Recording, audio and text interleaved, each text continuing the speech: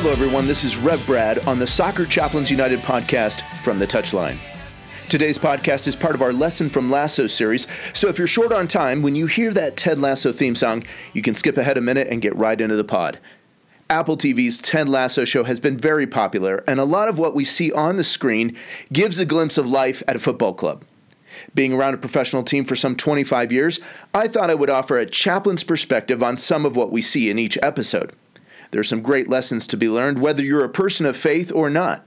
You might be an athlete, a coach, or simply a fan of the beautiful game. I think you're going to find a lot of clever and creative wisdom in this series. Thanks for joining us today. Here we go with another lesson from Ted Lasso. He's found the space, and he's found the back of the net.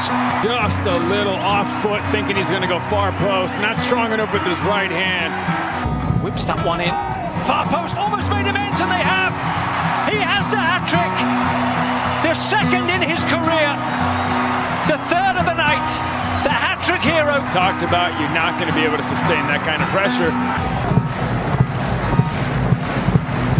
To the corner. Goes towards the near post. And you're on the angle, and what a goal! What a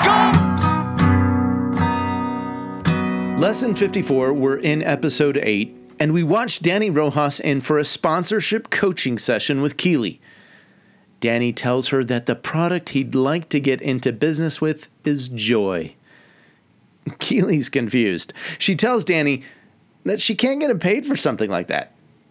Danny replies, "I'd like to give away joy for free." In the Bible, depending on your translation, there is an overwhelming number of verses in scriptures which speak about joy. Joy and synonymous words like rejoice and joyful occur hundreds of times compared to a similar word like happy or happiness. You see, joy is different than happiness. It's not conditioned by circumstances. It has a more enduring, eternal quality to it. Joy also is something that cannot be possessed.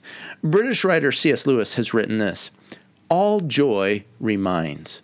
It is never a possession, always a desire for something longer ago or further away or still about to be." What Lewis is saying is that joy, while felt and experienced as an emotion, has an innate purpose and design in that it points us to something which is deeper, higher, outer.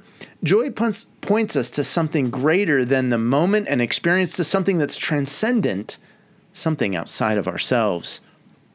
The night before Jesus faces the cross, he is speaking with his best friends, his disciples.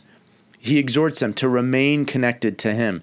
Jesus knows what is coming, but he reminds his friends that by remaining connected, they will experience his love. And that love will result in a joy inside of them, not just a mere happiness, but an enveloping sense of joy, which will allow them to face the hardship and the darkness and to endure much of what is to come with a sense of joy that differentiates them, each of them, from the world around them.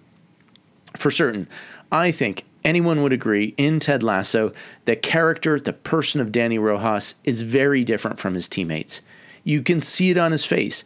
You can hear it in his voice. You can see it in the way that he treats others, and that way that very simple parts of the game of football bring him happiness and joy. But we know that Rojas's joy is deeper than just football. And he wants to give it away. He wants to share it with others. You know, not all can play football. Not everyone can be that professional elite athlete or play in the Premier League. But we can all experience joy. We can all have the joy of Jesus inside of us.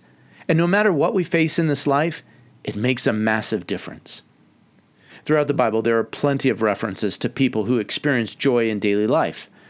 Whether it's because of one's family or friends, or joy in the simplicity of food and drink, joy in the harvest or the culmination of work or in the receiving of good news. But more often than those things, joy in its usage in Scripture occurs in the moments when God is worshiped and celebrated for who he is and for what he does. This joy is experienced not only as an individual, but also in a corporate or communal sense. You see, joy, and maybe the fullest expression of joy, is found when someone is present with God and surrounded with others or by others.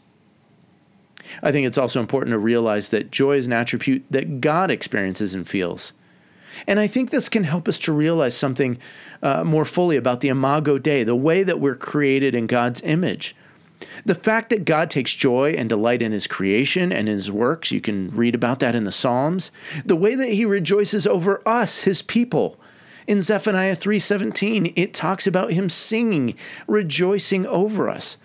All these things clue us into this aspect of joy that points us towards things more deeper and more transcendent. My friends, joy is integral to our existence.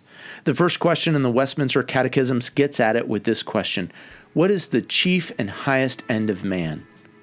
The answer? It is to glorify God and to fully enjoy him forever.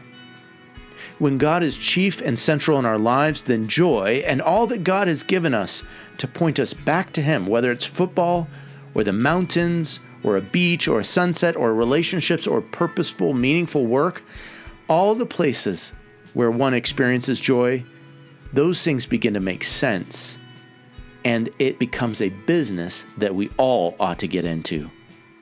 Well, thanks for listening to this lesson from Ted Lasso. This is Reb Brad coming to you from the touchline.